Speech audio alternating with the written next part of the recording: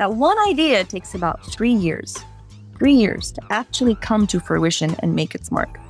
So I started to break down the years of our company and say, wait a second, 42-year-old company divided by 3, that's like a 14-year-old person.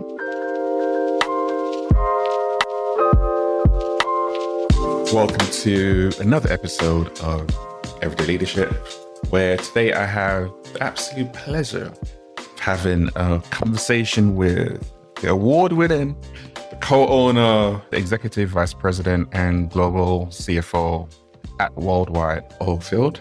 It's a massive organization that's in, I think, like 11 countries, like 3,000 plus employees. And my guest, Rainey, also does a lot more than that. But we're going to get into that because she's a very, very busy woman. She's also a soon-to-be author of the 7 Letters to My Daughter. I've read some extracts from that book, and I must admit, I'm fascinated to read the whole thing. So I am waiting for that. But Rainey, how are you doing? I'm doing really well, Shobi. Thank you so much for having me today. It's an absolute pleasure.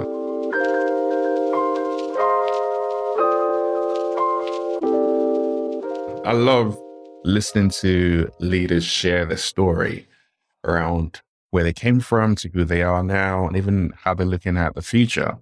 And I'm going to start somewhere slightly differently because you're someone who does a lot of interviews, whether that's podcasts, media, articles, whatever.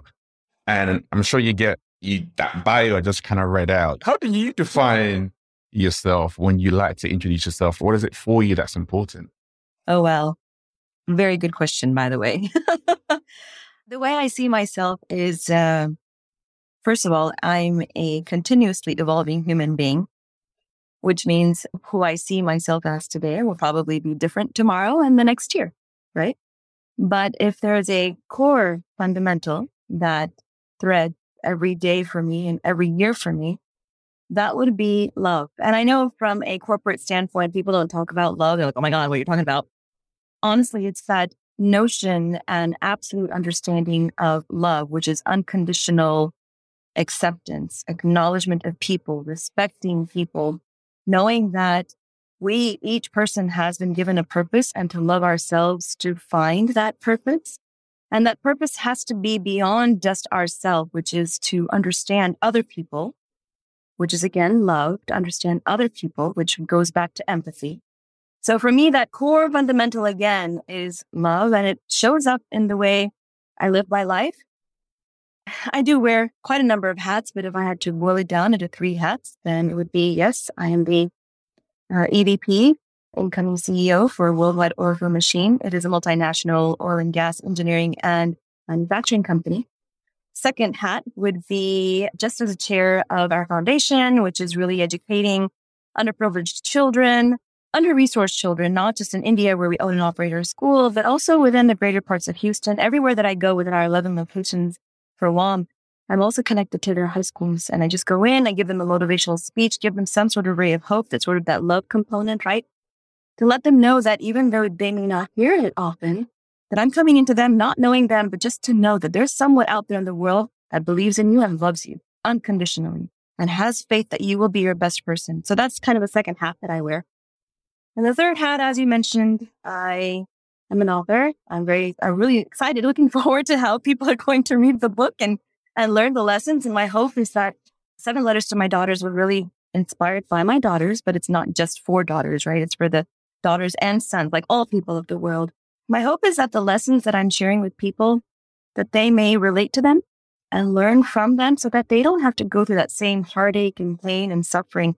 Maybe they can find that sort of quick fix or quick resolution in their own lives to keep moving that needle forward through their own lives. So that's the purpose of it. But yeah, if I had to bring it all in, that's what I would say. Wow. I love the ever-evolving person and the different, and the way you just describe it captures how multifaceted we are as people and how very, very easily we can easily just attach ourselves to one space, one identity, one thing. And we limit ourselves from the different elements that we can actually draw from and we bring in.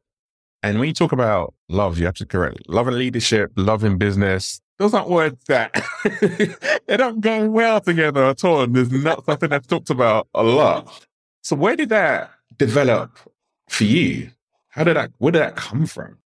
I would say it comes from my spiritual search.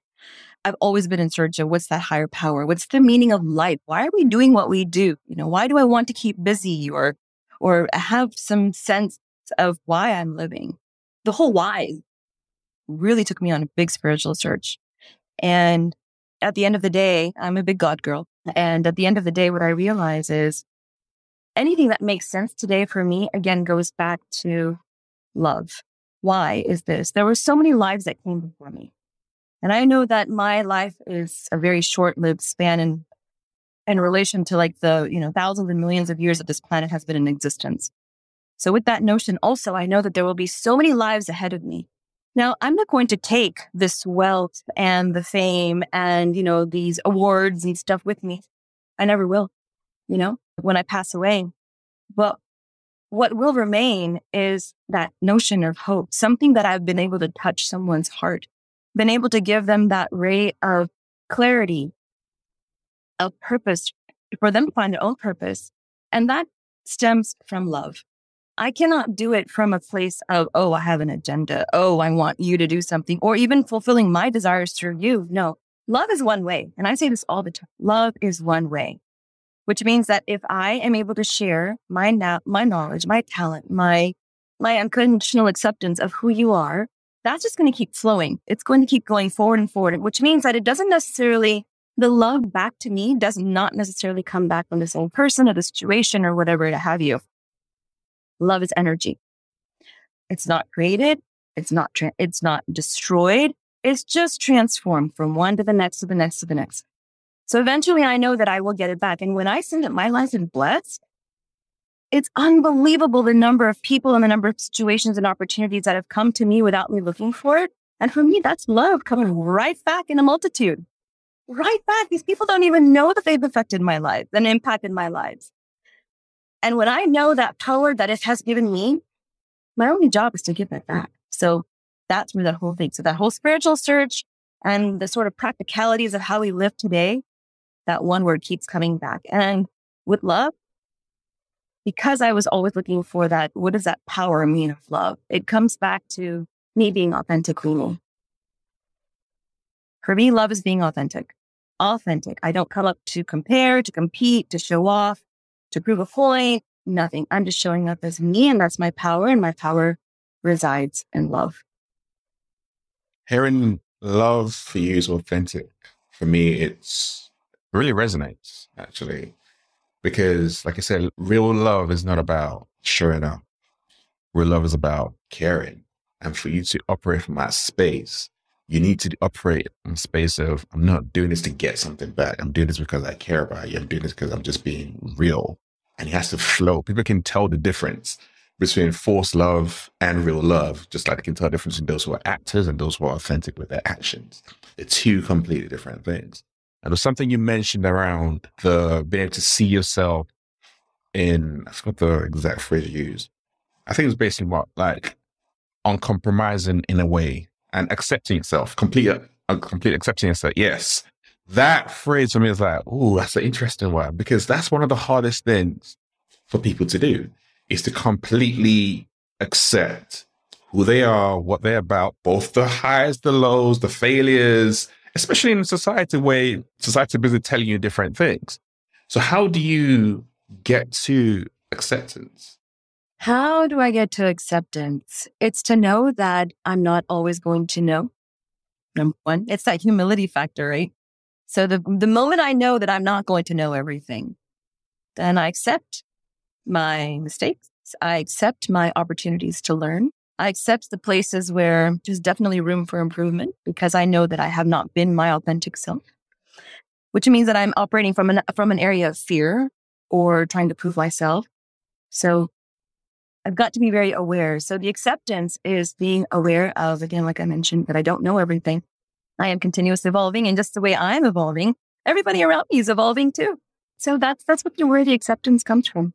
And also, I'll tell you one thing. So my life has not always been where, oh, I've accepted, who I am. I've never even really knew who I was, because as you'll read in the book, and, we can talk more, people around the world, they impose their own views about me.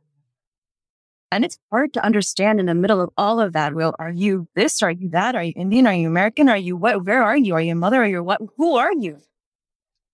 And in the midst of all that uncertainty, how do you accept who you are? Well, first of all, you need to try and find who you are. And I think the way to find who you are is to see where in your life are you making choices, or are the choices being made for you? That's a huge distinction of me being able to understand and accept who I am. If I realize that some choices are being made for me, like, well, I think you're going to be a good engineer. Maybe you want to go this way, or maybe you shouldn't really take that opportunity because of whatever XYZ. And then I'm just going to kind of go with the flow because someone says that and not really think about it myself. I'm not really accepting who I am. I'm just kind of going with it. But if I make a choice consciously to say, all right, I weighed the pros and cons and this is what I want to do and this is how I want to show up, I have made a choice that I'm accepting who I am. That I have to be very aware of whether I'm making that choice for me and for others or whether that choice is being imposed on me. I'm going to go back to the younger version of you. When you moved to India when you were 19 and you were studying, I think, classical violinist and you created a classical vocal. Vocalist, sorry. And you created the mentoring program, the leadership mentor program that you did out there. You created the dance studio. When you think about growing up in the States, then moving to India at that very young age, and you talk about the choices of being having a choice to make in life. Did you feel like you had a choice at that point in time? And were those choices that you were intentional about making, or were there choices that were put on you that have kind of evolved over time to help you to start to think what you're thinking now? I think you hit the nail on its head, actually. No, I did not have a choice at 19. I did not. I had to kind of go with what was given to me under the circumstances that were available to me. And I really was not empowered to be given a choice. No one actually said, hey, well, what do you think? No. It was just, this is what we think. This is where you're going to go. This is where you're going to be safe. You're going to be fine. Just go with it. You know? After my daughter turned 2 years old and started going to school, and that's when the whole life kind of, began to shift for me as well. And I saw these girls when I went to this all-girls school and just happened to be able to volunteer as a dance teacher because I just wanted to be close to my daughter. The first thing that I realized that all these girls in India, like aged between 9 and 14, young minds, they had no expression. They had nothing to say. So I realized I saw myself in them, that none of these girls have a choice. How are they going to find themselves? How are they going to accept who they are? How are they going to be empowered to truly be that God-given purpose that they've been given this birth about?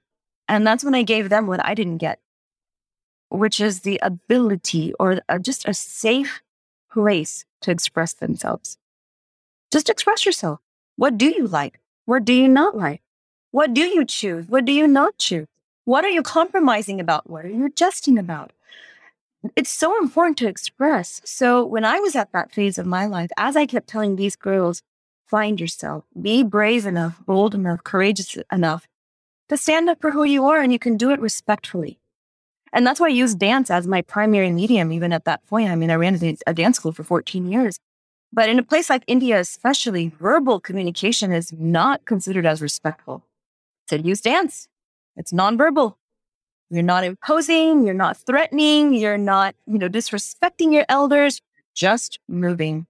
And you're doing it to understand who you are and accept who you are. So that movement itself became so powerful. I didn't even realize what I was doing at the time. All I knew was I was giving them something that I didn't have.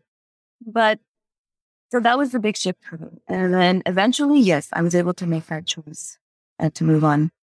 I never even thought about using dance as a way to communicate those things and to find yourself. It never actually even occurred to me.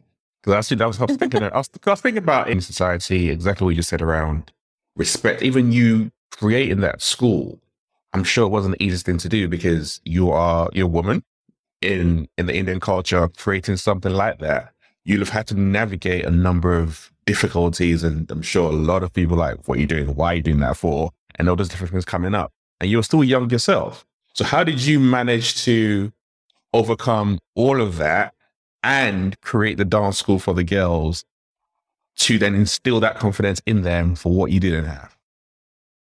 Oh my goodness. So yes, I was pretty young. I was only 24 when I started the school. Gosh, it's what I call right foot, left foot. You do what you know at that point. And I had no idea that the dance school was going to explode the way it did and have all these, foreign exchange programs, yada, yada. Never knew. So I literally took that one step at a time. What do I know today? How can I give my best today? How can I show up as my best today and keep moving forward? The passion definitely was give what I did not get. I knew the pain and the suffering and where my life was because I did not get that ability to choose and express. I knew the pain, and that was something I was so passionate about. I did not want people around me to feel that and feel that suffocation and feel like you're just being shortchanged because someone else is telling you how to live and what to do. And you can still find yourself.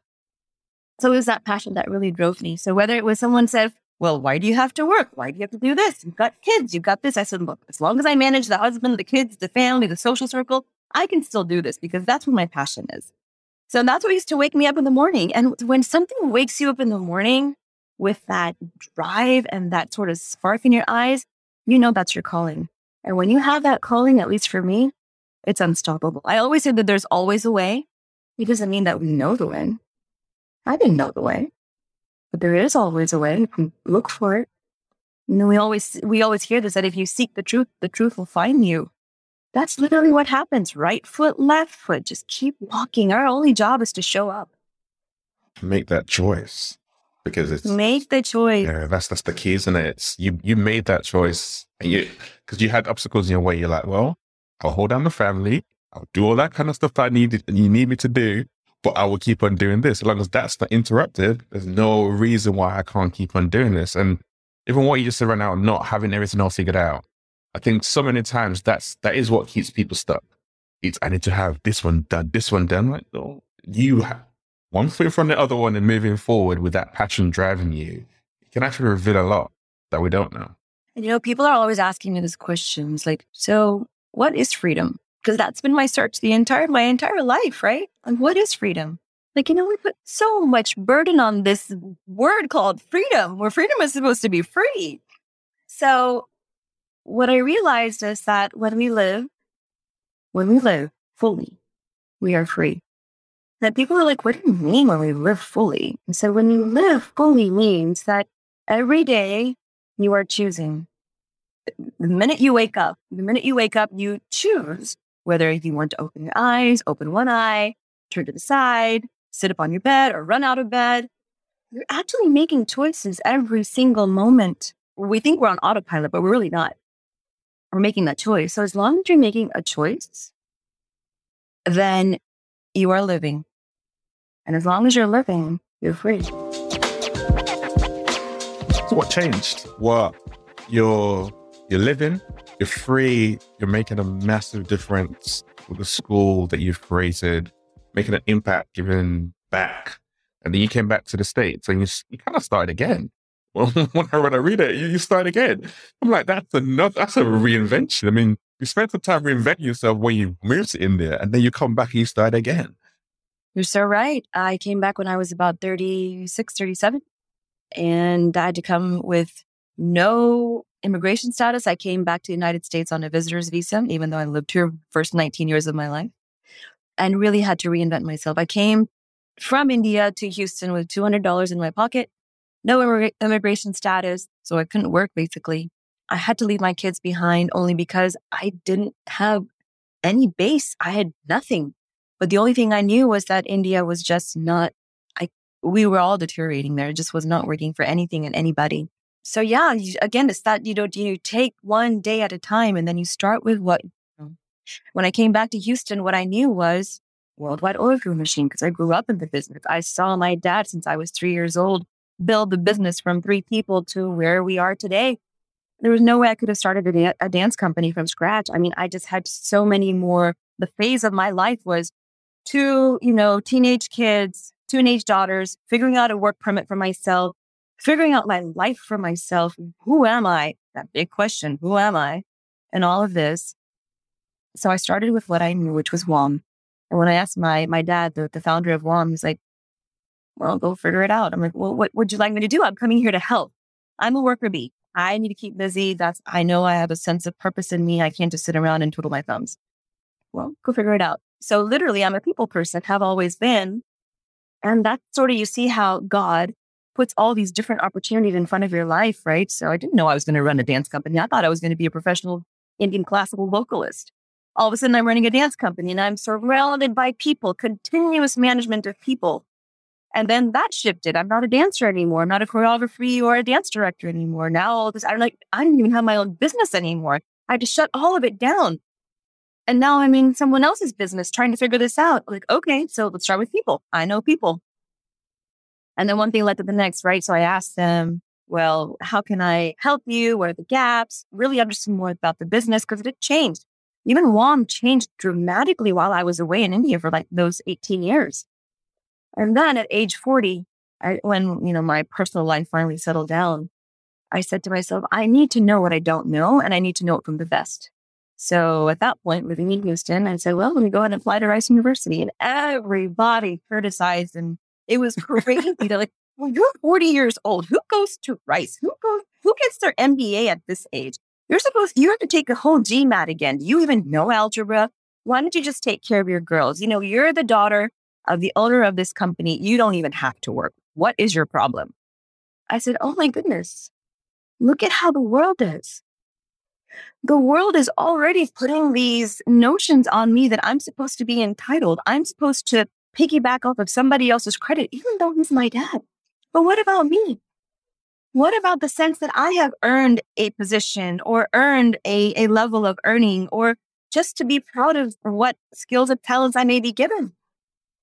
So I said, you know what, world, you can say what you want to say, assume what you want to assume. I'm going for this. So by the time I was 42, got my MBA in finance from Rice.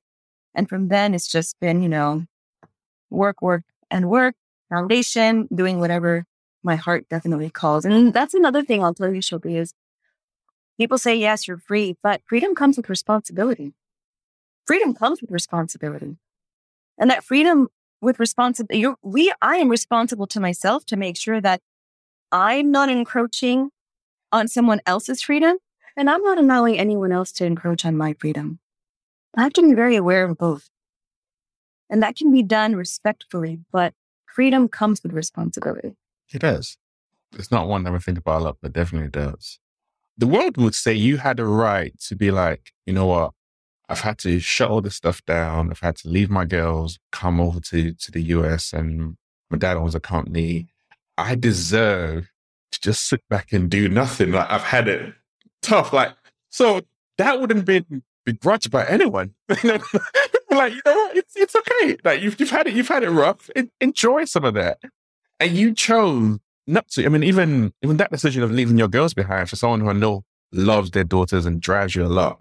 I mean, like, I know that wouldn't have been an easy decision whatsoever to be able to make as well. No, one of my most painful decisions of my life. But I knew that I would be able to bring them back. That I knew. So why didn't you feel entitled? What stopped you from feeling entitled? It's that self-awareness. It's that self-awareness of really who I am. What am I contributing? What is my purpose in life? I cannot be just someone, following somebody because someone's made a trail. I believe everyone comes with a unique purpose and a unique destiny. And I knew that I had not fulfilled mine. I knew I was on a path that God had put all these trials and tests in front of my life so that I would be better and better and better. I always say this too, Shilpi. I was like, man, whatever test I'm supposed to have, please bring it to me quickly. Like, learn. Just get it over with. Whatever test it is, the heartbreaks, the pains, the suffering, the frustrations, just bring it on, please. Like, tear me to pieces as quickly as you can so I can be rebuilt and I can keep moving. Literally, that's my philosophy. So no, I'm not going to feel a sense of entitlement. I told you even before, I'm continuously evolving and I will continuously evolve. What has been your biggest test and the lesson that came out of it for you? Oh boy, the biggest test. The biggest test for me was how to let go in a number of areas. So when I was born the eldest. I'm a girl. And I was always very, very conscious and told that I'm the eldest, but I'm the girl. So basically, you're not a boy. So culturally, you kind of failed anyways. You can help, you can support all day long, but you're not really going to have much other than that. All right. So that was one thing. And then that made me hold on to proving myself so hard, pleasing everybody, proving my worth, proving who I am. That was kind of how I drove my life. I wanted to be that perfect daughter. I wanted so badly to be that perfect daughter. And I wanted to make a mark. I wanted to mean something. So on these 2 levels, I'll tell you what happened during my kind of the 7th phase of my life, right? So 7 letters to my daughter's 7th phase. Spiritually, my spiritual search is still going on and on and on. And when I finally realized that I'm the daughter to my Heavenly Father, I was able to let go. I was able to let go of that search of somebody, some human being filling that void for me. I didn't have a void. I was already accepted. I was already loved. And my Heavenly Father has already loved me and accepted me. And guess what? My earthly father, earthly mother, all of these, we are all children at the end of the day. We are all children of God. Because of the relationship and these stereotypes, as children, we put all this pressure on parents. Well, you got to be this way and that way. Hold on a second. We have a Heavenly Father who takes care of all of that. We've got that. And the second part that I really realized was to let go in terms of just, proving myself was this. My brother passed away in 2018. And that was the time when, for me, it was just all in work. I mean, I had no other social life. It was just my kids and work, and that was about it. And I took that upon myself as such a huge responsibility, saying, if I don't do it, no one else is going to do it. And we've got responsibility for all these 3,000 families to feed, my dad and all of this stuff.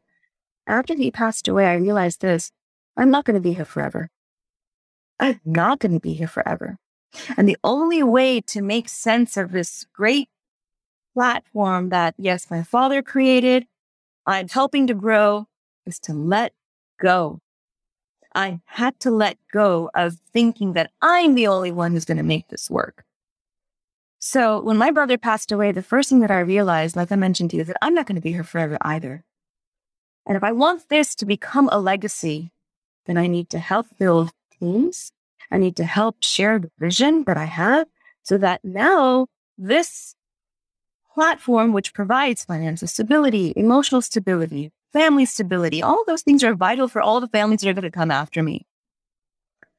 But for that to happen, and for me to really sit down and think, what's in the best interest of people that will live after my life, I had to let go. So that was the biggest test for me. But I think I'm doing okay now. You are doing more than okay right now. You're doing more than okay.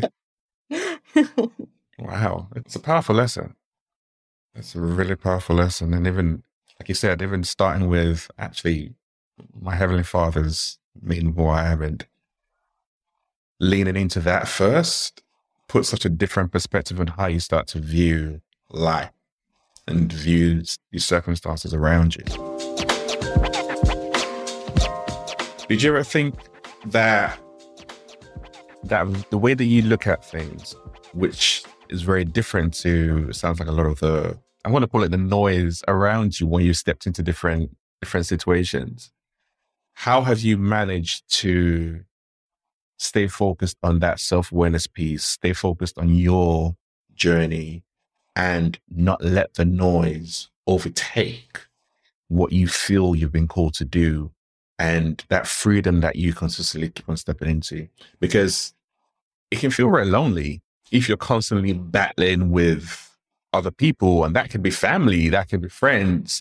So that can feel very lonely. So you already got that there and you're dealing with the new challenge you're taking on as well. That can easily just debilitate someone and just keep them stuck in their tracks. So how do you keep on kind of pushing through that noise and that trajectory that you have? Beautiful questions, by the way. So I do have some, what I'm going to call daily routines that definitely helps me to listen, because I have to listen. Where does awareness come from? Awareness comes from listening to that voice within you, listening to the environment around you, listening to how you're connecting, how you are connecting with your environment, with your community. It all starts with listening. So one of the things that I have to bring into practice physically is actually sitting down in my quiet space and listen and make that sort of checkpoint. Well, okay, what is that inner voice telling me today? The first thing I do, Shopi, when I wake up, which is actually my favorite part of the day, by the way, is I ask God, it's like, what is my purpose today? What's my assignment for today? What's my assignment? And then I'll go into my quiet space and whatever that voice tells me, this is your assignment. This is your purpose of the day. And then I see, well, how is it connected to my community, my environment? How am I listening to what's going on around me so that I can serve my best in that sense of purpose? When I listen to myself, I'm able to block out all the noise. And I am also ready to physically hear the noise, but not let it penetrate inside, because it's like I'm building a shield within myself. But it's a permeable shield, right? Because it's also evolving. It's not like a hard and fast, and arrogant, this is the way I'm going to do it, my way or the highway. No, it's a permeable shield. But it keeps me protected. It keeps me on focus and point. It doesn't mean that I'm not distracted, by the way. There are distractions. There definitely are. But you've got to hone in. You've got to hone in. And you've got to do it. I have to do it consciously. What happens when you don't? If you don't have that reflection time in the morning just to be able to hone in and do that, do your days look differently? Do you show up differently? Great question. So yes, I do. I'm a little bit more scattered than I would like. And because I'm so self-aware, I know exactly when I'm scattered. And at that point, I have to sort of say, okay, hold on, take a step back. Take a step back, Ronnie. You know where your brain is going, where your mind is going. And that's probably one of the beauties of having lived for 50 years, right? I'm not a 10-year-old or a 20-year-old anymore. I know what scattered feels like. I know what centered feels like. And if I know what balanced feels like, then I'm going to go, wait a second, I'm not doing that. So let me go back over there.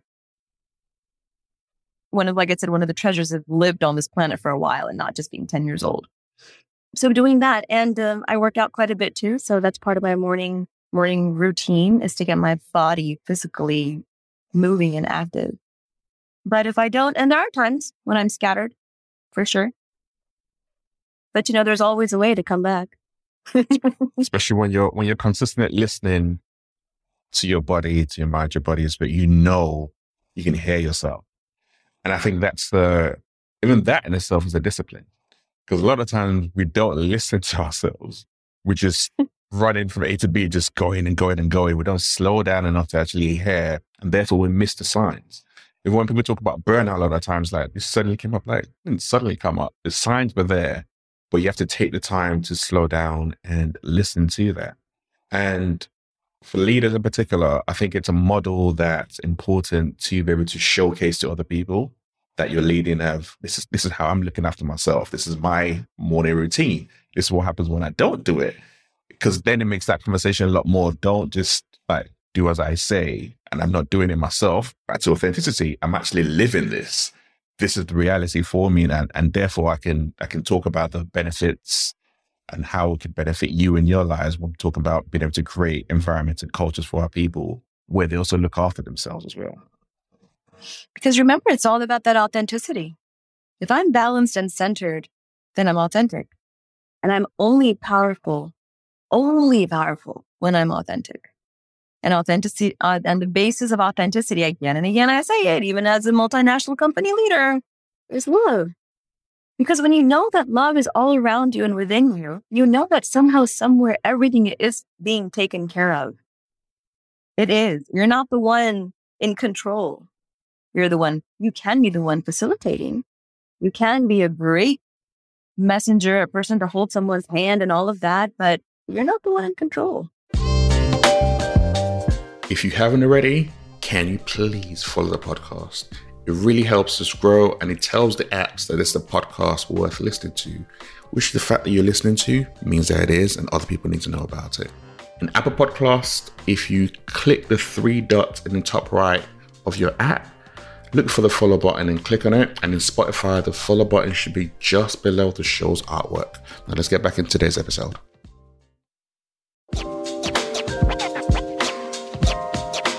As a leader in multinational company.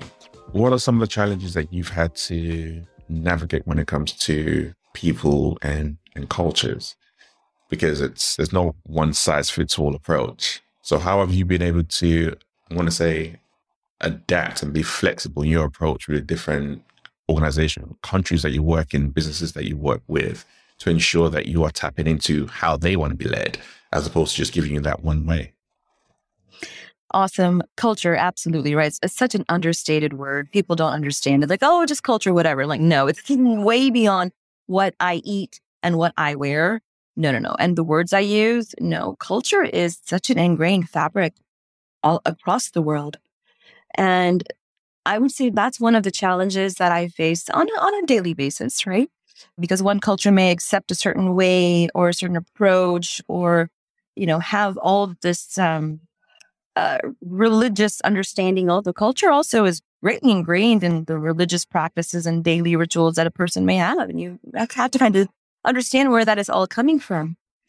But also is the age and the phase of a company life.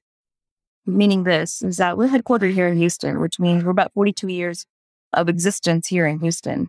In India, it's about 38 years. In the UK, it's 30 years. In Singapore, it's 25. And now I'm just developing Mexico and Brazil, which is hardly 1 year. Depending on the age of the company, there are different skill sets, requirements that are expected from that team.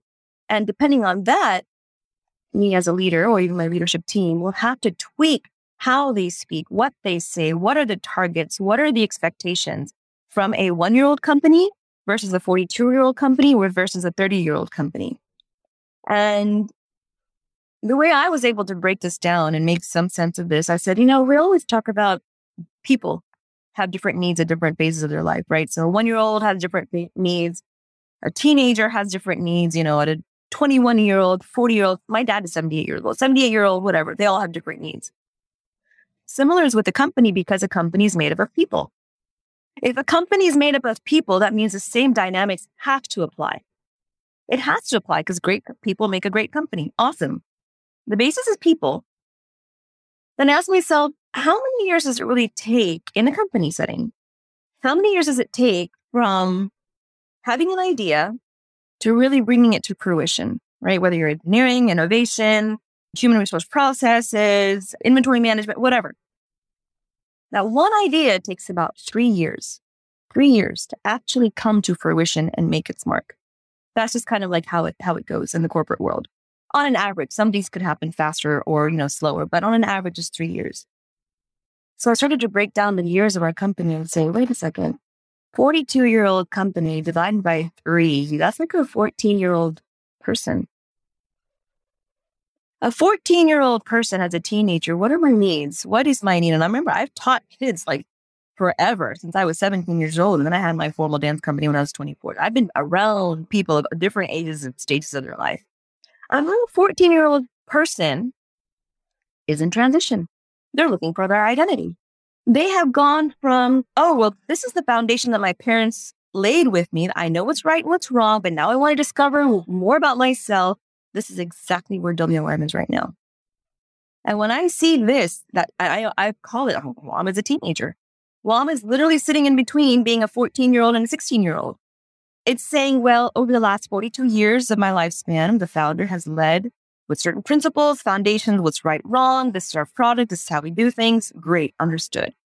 But now with the company growth and the way even the world around me is changing, I have to think about, how do I now incorporate the strengths of everything that we have to what we can be going forward, knowing that later on a 21-year-old company or 21-year-old person, I'm going to be partnering, I'm going to be merging, I'm going to be acquiring, I'm going to now be partnering with other companies to actually start forming my own sort of family, if you will.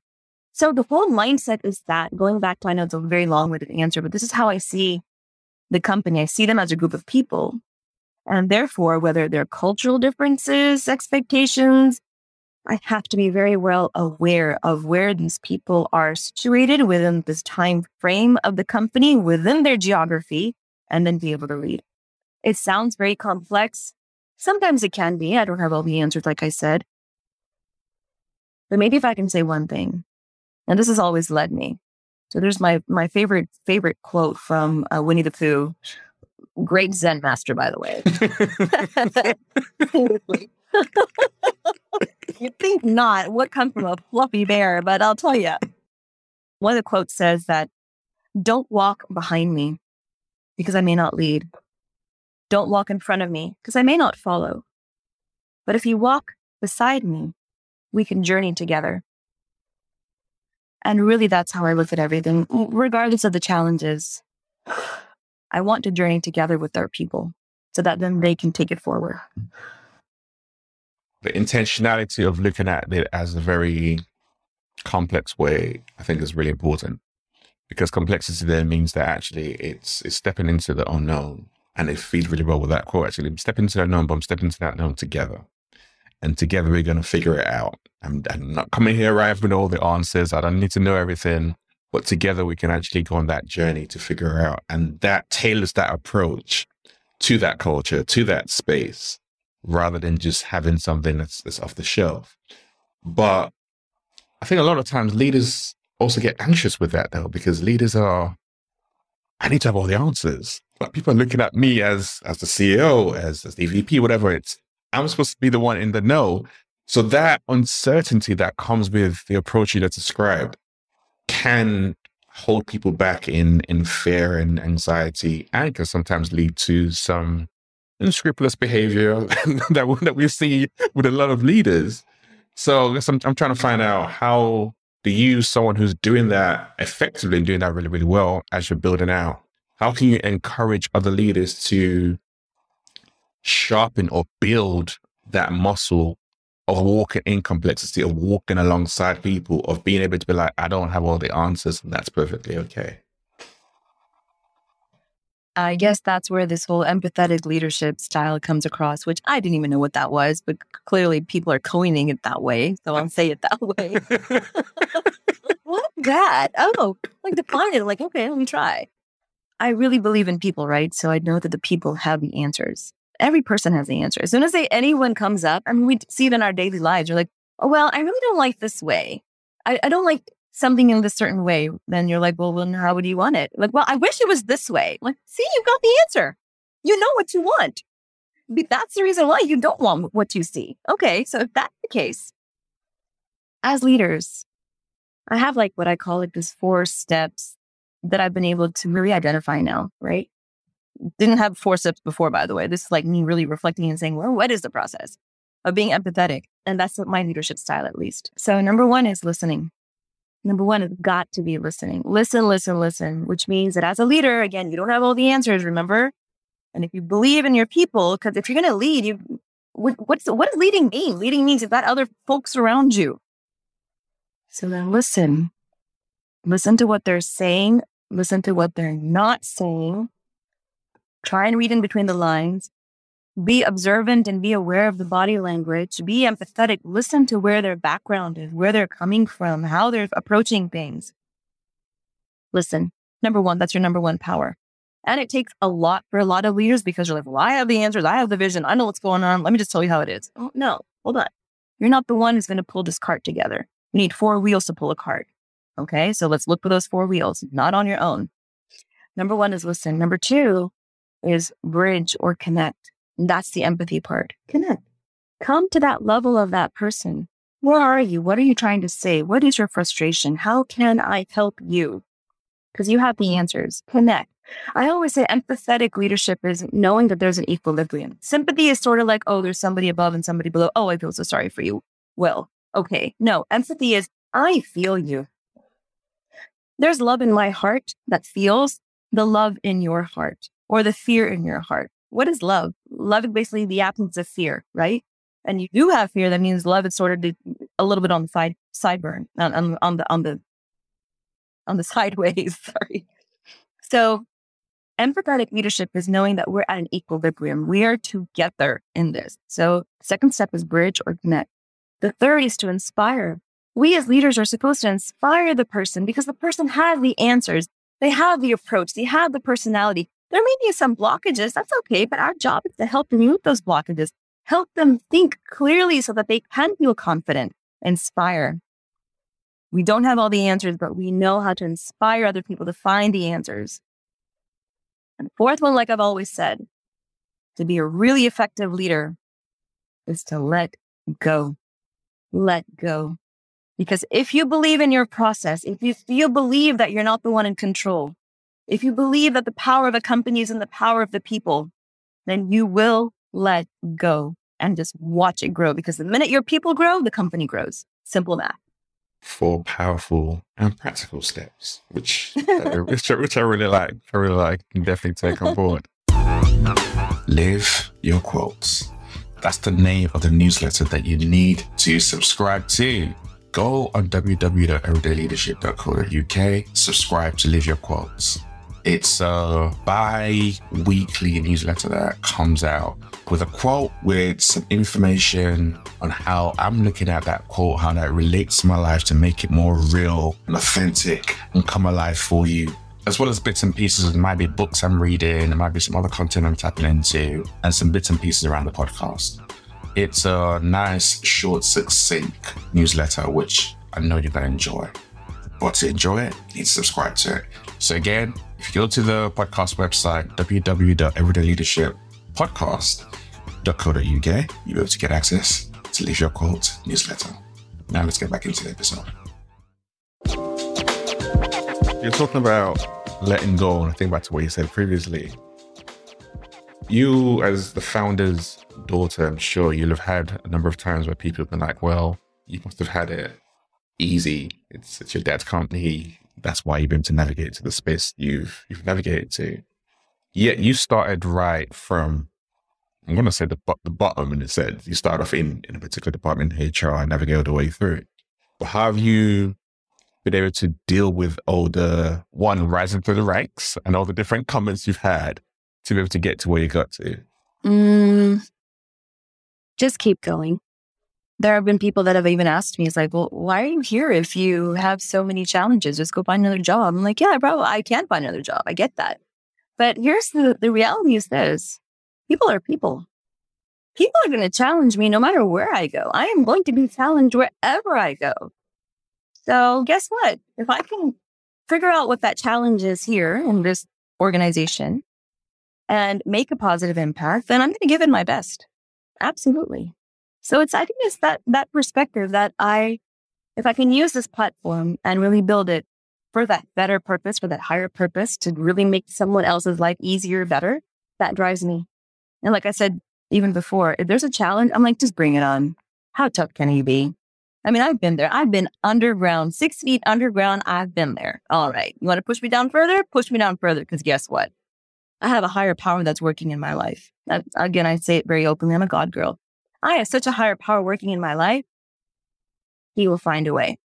He will find a way. Just like, we see like all these heavy concrete pads, and out of nowhere, there's like this little green leaf shooting out from the cracks. Somehow, I'll find a way. And it's part of my purpose. When did your, I'm going to say, love and when did you get clarity around your spiritual journey and your love for God? When did that come from? My spiritual journey. So I was born a Hindu, right? In India, basically you're born into a religion. And that Hinduism was meant to be more of a lifestyle. So, I was kind of going with it. My mom specifically is still very traditional, very orthodox Hindu. So even, growing up in the United States, in Houston, Texas, we had to read scripture every day, all that stuff. So I was taught morals and values and principles and respect and all of that from childhood, but didn't really get the sense of why all of this, right? When I was 6 years old, I was in love with Krishna, not a boyfriend, Krishna. Okay. Because he was all about unconditional love. So that just fascinated me.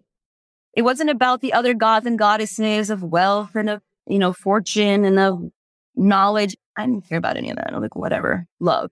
It just fascinated me. So one thing kind of led to the next in my more, later adult life.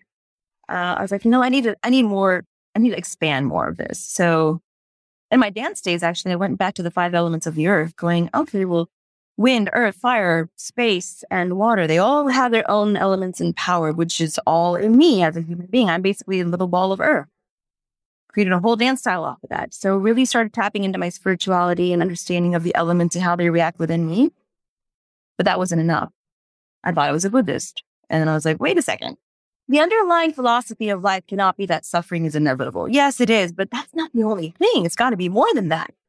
Went to being a Taoist. Go with the flow. Like, okay, I can go with the flow. This is pretty cool, right?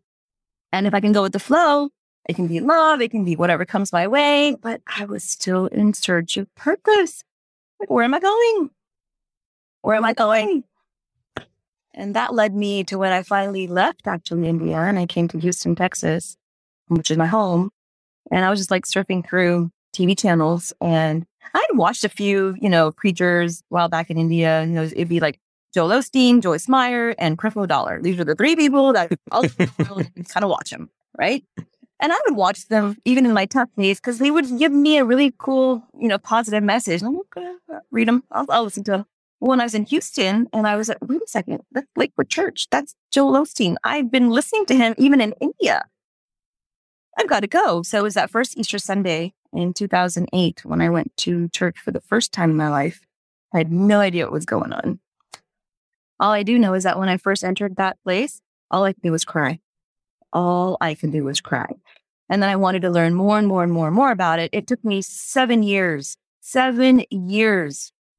to be able to say the name Jesus. I could not say the name because I felt like, oh my God, I'm betraying all these Indian gods and I'm a bad person and I can't do this. I'm betraying my family tradition and I'm supposed to be a good daughter. And it's like all these, things in the back of your mind. That sense of freedom and that spiritual, as I started learning more about Jesus and the journey and I saw the similarities between Jesus and Krishna and that the work is finished. It's not just karma, but it's about unconditional love. Everything started to make sense to me. I'm a logical person, right? I'm not just, don't just feed me something and say, oh, well, believe in it. No, I can't do that. I need to, my brain work in a certain way. So logically, I was able to say, yeah, we are free. Jesus came and the work has been finished. This whole world definitely can be free if they accept that freedom. If they have to just get in it, understand it.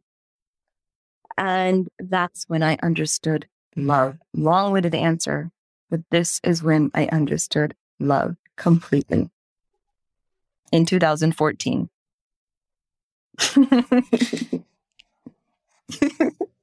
This is one of the beauties I get having this podcast, listening to stories like that, which are for me are very fascinating, the journeys that we go through.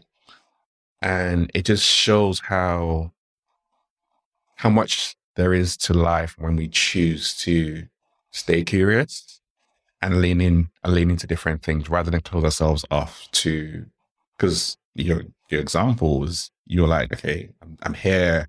There's something around love from 6 years old that's been important to you. And that's been the journey and the search you've been on. It's like, what is love when it comes to spirituality? What is love when it comes to faith? And when you found it, you knew what that was for you. And that's amazing. That's really, really amazing. And I knew the power of it even in a business, because that's why I say people are like, love in business. Oh, guess what? That's my power. That's how I understand people. That's how I have a vision, because I'm thinking about the people and I'm thinking about myself as well. I'm not, self-depleting to please a purpose. No, there's no self-depletion here. I did that my entire life. I depleted myself to fulfill somebody else's purpose. No, I am fulfilling myself while I help to fulfill someone else's purpose. And that can only come from love. That's why the podcast is called Lead Self, Lead Others Polarity. And it's exactly that, because it's that dichotomy of both. It's a paradox where one flows into the other one and vice versa. And how holding that balance, the more you get poured into, you pour into other people and it flows. That's beautiful. Love that. How would you define leadership? Leadership happens on every level. Leadership is when you're driven for something, which means that children lead, adults lead. It's not about a hierarchy or a structure or a business. You can lead in your family. You can lead wherever you are. Sometimes you just have to lead yourself. You don't even have to have people. It's about an inner drive. That's what leadership is. When that inner drive is with you fulfilling you and thinking of someone else, then you're leading any phase and stage of your life. What or who is your proudest achievement so far? And why? I always have a number of answers. Of course, my daughters, right? Just the way that they are running their lives and walking their own paths and achieving their own destinies. I talk about legacy all day long, and they're really literally legacy. My mom founded a school 20 years ago. I helped to run it. My older daughter is now the managing director of that foundation, increasing that footprint. My younger daughter is now building bridges to help people communicate without bias, without judgment. I mean, that legacy itself is incredible. So in terms of who, absolutely my two daughters. But on a broader level, honestly, I can't put names. I just can't put names in my proudest achievement. I don't think that there's an achievement, but have I been able to impact a number of lives? And I know that from just their smile or the twinkle in their eye. Those are proud moments for me. Sometimes I don't even know who they are. This has been a very powerful, enjoyable, inspiring conversation with you that could just keep on going. There's so many things coming to mind, but I just want to say thank you for sharing your story, your journey, and the way you actually lead is different, but it's different in a good way. It's different in a way that's needed. When you talk about love, talk about empathy, those are the qualities to walk alongside people as a leader, as a CEO. Those are key qualities that so many people are searching for in the organizations that they work with. And you be able to talk about that, not just talk about it, but showcase that in the life that you live. And the book that is coming out, when is the book coming out? When's the date? I want to put it out there. My birthday. I know, it's actually my birthday, April 24th, 2023. Wow. Hey. See, April's a special month. I'm born in April as well. So that's So yeah, April 23rd, I'll put a pre-order, I'll put the links out in the show notes and everything else so people can even get a little excerpt of that or what's coming. But you've heard Ray's story, some of it so far. So you can just imagine what those 7 different chapters are going to be around as she goes further into the story. So definitely one to look out for. Well, really appreciate your time today. It's been an absolute pleasure for having you. Thank you very much. And I'll leave the audience with this. Be playful, be powerful, and be purposeful. What a way to finish. This is Everyday Leadership. I'll see you next week. Here's a quick preview of who we got coming up in next week's episode. Make sure you're following the show so you don't miss out on this amazing guest. And oftentimes there's conflict when we engage across our differences. Like if we stand in that abundant love, I think so many things can be made possible.